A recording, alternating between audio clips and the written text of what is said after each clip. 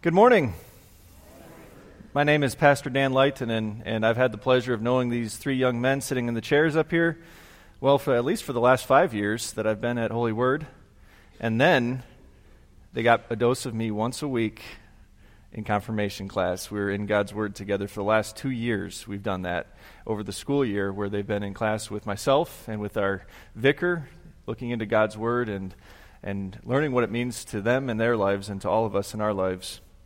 And so, Zachary, Major, Connor, here we are.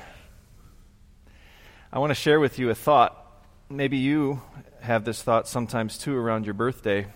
When I was your age, the week before August 6th, which is my birthday, August 6th, my birthday. The week before that, I had an intense interest in the mailbox. Particularly with the letters that came that had, my name on them? You nodding? You get where I'm going with this, Connor? Grandma and Grandpa, my godparents. I'll tell you about my godparents. My godparents from Michigan would send me a card every year on my birthday and Christmas. And I'd be looking for that card because I knew, I would get the card, and maybe you did this too as a child, and you'd open it up. Right there, you got your birthday card, and on the top of the birthday card, of course, it would have a birthday message on the front, and then you would open it up, and what would you do right away? You'd read the message inside, right? No? What would you do? Get the money out. Get the money out, he said. Get the money. Grab the money and run. I'd wait for that check to fall right out, and what would I do? I'd look at that check right away and think to myself, now how much longer do I have to go to get my Super Soaker XXL or whatever it is? You buy a new video game or something like that. One year I even got a Super Soaker and a video game with a check from my godparents, and I love that. They loved me, I should say that. They loved me, and they confirmed their love with a card, and they confirmed their love with a check. And I knew that they confirmed their love because they were very consistent with that. Now I grew up, and they don't send me checks any longer, but I have a paycheck of my own now, so they don't have to. But what's my point? We look forward to that check in the mail if we know that it's coming all the time as young people, right, at our birthday or at Christmas. But what if I were to do something really stupid? What if I knew that check was coming from my loving godparents in Michigan and my grandparents, and instead of opening up that card, I saw it come in the mail and I saw their name on it, and instead of opening it up, I would take a look at it. My parents had thrown it on my bed, and I would kind of take it and I would throw it in a shoebox, unopened, and leave it in a closet. And I would do that again and again with all the cards that would come with my name on it. How do you think that would make my grandparents, my godparents feel? Angry? Maybe unappreciated? What am I missing out on if I would do that? I'd be missing out on all the good stuff that they want to share with me, right? If it just sat in a closet. I'm sharing that story with you because this is the truth about the world today. Many people get that card. In fact, all people have this card from God. It's not a card like this, but it's the message of the gospel, of our sin and of forgiveness and of the great news that we have in the gospel. But that word in their lives remains closed and thrown in the closet. They never get the beautiful check that God has written for them, because they refuse to open it up. Today, when you get up in front of everybody, what are you doing? You're opening up this card from God that says to you that He's forgiven all of your sins, and this check from God that says that He spent His own blood, all of His blood, His own Son's blood, to forgive you and to make you a child of God, to live with peace today and forever in heaven. And so today, take hold of the card. Take hold of the check. Don't throw it in the closet. But when you make your promises before God today, make this promise. God, I'm going to open up the card of grace, the card of the gospel, the card of your word each and every day of my life. And I love to do it because there's beautiful gifts in it. Here's the Bible passage for the sermon today that I want to share with you that talks about opening up and taking hold of God's gifts. This is it from 1 Timothy 6, verse 12, starting. It says, "Fight the good fight of faith. Take hold of the eternal life to which you were called when you made your good confession in the presence of many witnesses." Paul He's a seasoned pastor at this time, and he's writing to a young person or a younger person who's beginning ministry or is in ministry at some level. Maybe back then they didn't call them pastors, but Timothy was a young overseer of a congregation, and he says that Timothy, like you young men up here, made a confession in front of many people about his faith. It either could have happened at Timothy's commissioning, or maybe it happened at his adult baptism. Again, this is the early Christian church, and there were many of those at that time. But at some point, he stood up, like you guys will, and he said, I love God, I love my Savior Jesus, and I stand on this faith. And he said it to the whole world. Paul says, stick with that confession, and don't stop it. This is your assignment. The word that he used there is fight, to fight the good fight of faith. That means literally to engage in a contest. I know that all of you have engaged in a contest before, haven't you? What kind of contests have you engaged in the past? Or do you want me to tell you? Because I've been watching. I have a couple ideas. How about this contest? Does this look familiar this semester from school? What have we been playing this semester?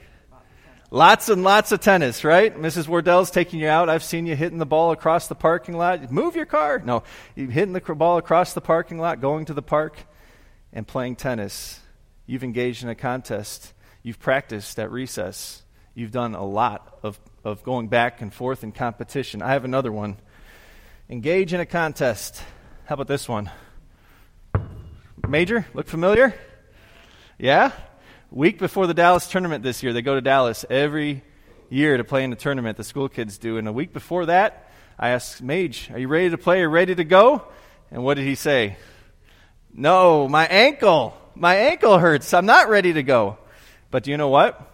He fought the good fight. He engaged in the contest. He went to practice with Vicar that week, and he played through his injury. You know, Major, what it means to engage in a contest. You played through all of the hurt for your team. Fight the good fight. One more. When I look at this glove and this ball, you know who I think of? I think of this man right here, Zachary White. And Zachary, do you remember a couple years ago at Talent Show what you did for a demonstration? What did you do? How to throw and catch a baseball. How to throw and catch a baseball. Zachary got up in front of everybody, and he showed us meticulously how to put the glove down and how to do a ground ball or field a grounder, how to catch a ball, and how the mechanics of throwing the ball. Why?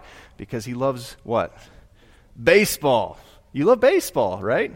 You love engaging in that fight. You love the strategy. You love the mechanics. That reminded me everything that you do to fight the good fight. Engage in the contest. But now think about this, young men. Don't just engage in that contest. Paul says to engage in the contest of faith. To practice your faith, like you practice tennis and baseball and basketball, to practice and engage in it all the time. When I was your age, I did competitive piano playing. Okay, it's not quite as fun as the things that you guys are doing here, but from 4th grade through high school, I did. Went through a method. It was called the Suzuki method, worldwide method that's used around the world. And do you know what the creator of that method used to say? Mr. Suzuki, the creator of it, used to say this. He says, practice only on the days that you eat. Do you get that? Practice only on the days that you eat. Practice your faith as often as you eat. As often as you feed your body. Paul is saying, I want you to think about and exercise and practice your faith as well. You do that. Why do we do that? Because guess what? Just like the competition that says, you need to practice because your competition is working harder than you. Satan is working harder than you and me today in this world, especially for those people who have what you have, faith, to pull it away from you. In those moments that you guys are going to go through in high school, those moments at a party where there's underage drinking, where there's a temptation to do something that God says clearly that you shouldn't do, there's going to be temptations with sex outside of marriage that's being crammed down all of our throats. As married people and unmarried people, Satan's hard at work. So practice your faith. Practice your faith every day because you know how hard Satan's working against you. But practice it. Engage in the contest knowing this. It's not up to you to win. Who won for you? Major. Same answer that you've been giving since you were sitting up here at Children's Message, right? Paul says in the next letter, in 2 Timothy, it's not up on the screen, but it says in 2 Timothy 1:9, it says, God has saved us and called us to a holy life, not because of anything we have done, but because of his own purpose and grace. This grace was given us in Christ Jesus before the beginning of time. In other words, God says this: when you're making your confessions today, when you confess your faith and you confess, I'm going to stick with my faith through all the hard times, even the temptations, God says this: I have already made you, before the beginning of time, a winner. I made you to be forgiven. I made you to be holy. I made you to be pure, even before you were born. And that's a promise that he puts on you when you fall. And he says, my grace is still there for you. And so you're making your confession on a promise that God has already made a long time before you were even here. And you can make that confession with confidence. Okay, back to 1 Timothy. Paul says, in the sight of God, you're making your confession today in the sight of God and all these people and the whole world, who gives life to everything, and of Christ Jesus, who while testifying before Pontius Pilate made the good confession, I charge you to keep this command without spot or blame until the appearing of our Lord Jesus Christ, which God will bring about in his own time. You boys had a lot of assignments, didn't you? A lot of essays, a lot of memory work, a lot of sharing of your faith, a lot of questions, a lot of answers. This is one more assignment that Paul gives to Timothy, and he says this way: I charge you, I give you this assignment. I'm giving you an assignment today because I care for you, and we all care for you too. We're giving you this assignment to practice your faith because Satan's so hard at work that in this world, he's doing everything he can to pull young people away from God and from his church. In fact, I want to share with you a couple of statistics about young people. The first one is about Christianity in general and about the worldwide church. A research group called Barna did a survey about young people and found that 70% of young Christians graduating from high school or college will fall away from faith.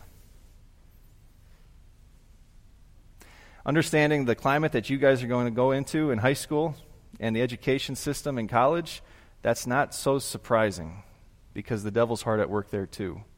But that doesn't say that all of those people are lost forever. Did you notice? It just says that they fell away from their faith. I don't want you to become one of those statistics. But now let's talk about within our own church body. If you're new to us today, we're a church body called the Wisconsin Lutheran Synod. We're a worldwide church body. And we did a survey of young people in our congregations and found that 60 to 70% of young people are classified as inactive. And beyond that, 35% of confirmands by age 19 attend public worship as often as twice a month. And if they're attending twice a month, I would actually be pleased with that now because I've seen the attendance trend go even farther than that. This is a couple years old. And here, this one is that 4 out of 10 members of every confirmation class will become inactive by the first Sunday after Memorial Day. Can you guys look at me for just a second? I don't want you or you or you to become a statistic. I really don't. And half the chairs up here will be gone. That's what the last statistic is saying. If the devil's going to have his way. But he doesn't have his way. And he won't have his way with you. Paul says that the fight isn't finished. And actually the fight doesn't depend on you. As scary as all those statistics are, he says this. He says to keep this command without spot or blame until the appearing of our Lord Jesus Christ. In other words, Jesus Christ is going to be here the whole time, and he's going to hold you up in your faith either until you die or until he returns. What's it going to look like to fight the good fight? Well, it looks like you practice your ground stroke in the parking lot and your free throws on the hoop and your ground balls on the field, but what's it really going to look like for you to practice your faith and to be around this thing that holds you together? What is it going to be? Yeah, it's amazing in this inconsistent world. And everybody behind you will tell you, as you get older, life gets less and less predictable. And it gets more and more complicated, right? You don't have parents driving you to church or to school or that sort of thing. But in fact, there's a lot of other things that are going to be introduced into your life. But here's the amazing thing about God's church. I found, personal experience, that God's church is extremely predictable and has had one time a week over the last, I don't know how many thousand years, when God's church has agreed to get together. And they've agreed to get together around what? The card, the gospel, the check that is eternal life. Make yourself a regular attender in worship, and ask your pastors how you can serve in worship as a young man. Worship. What other kind of ways can you stay connected that we've talked about? Is there anything in the middle of the week that you can stay connected with? There sure is. What is it? Yeah, youth group. We have a community of people that come together that are your age that talk about and digest the Word of God, right? Mr. White, Mrs. White, and the youth group, they all help you, and all of your friends are coming together to help you to fight this good fight together.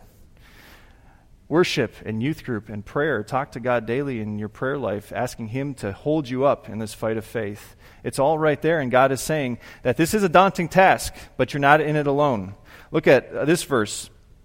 Jesus says, it says here that Jesus Christ, who while testifying before Pontius Pilate, made the good confession, and this is the confession that your confession is built on. Jesus lived a perfect life in your place. When he made his confession, he made a perfect confession. That means that he never fell away from God's word. He was completely engrossed in God's word and completely in prayer with him all the time.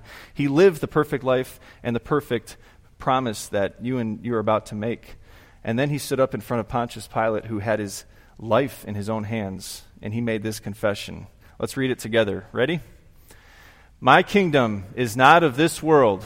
If it were, my servants would fight to prevent my arrest by the Jewish leaders. But now my kingdom is from another place. Jesus made this confession, and do you know what it cost him? His life. He didn't take a road out.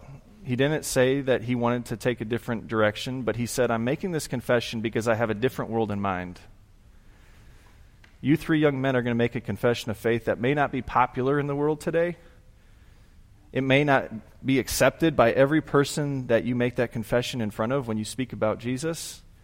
But Jesus made a confession that was so unpopular that it cost him his life. And why? He did it for all the times when you and I have failed in our perfect confession that he expects us to make to him. And so from this day on, your assignment is this. Walk forward. Walk forward and fight the good fight. Don't give up on your faith. Not for a second, not for a minute, not for a day. Fight the good fight with joy. Not out of fear about whether you got to please God, but out of the joy that God has pleased you and written this huge check to you. Go and live that life for him, because he's the one that has given you this great gift, and you want to say, God, I want to thank you every day of my life, every moment in prayer, every day. And then finally, in front of God, what Paul says is this. He says, God, the blessed and only ruler, the King of kings and the Lord of lords, who alone is immortal and who lives in an unapproachable light, whom no one has seen or can see, to him be honor and might forever. Amen.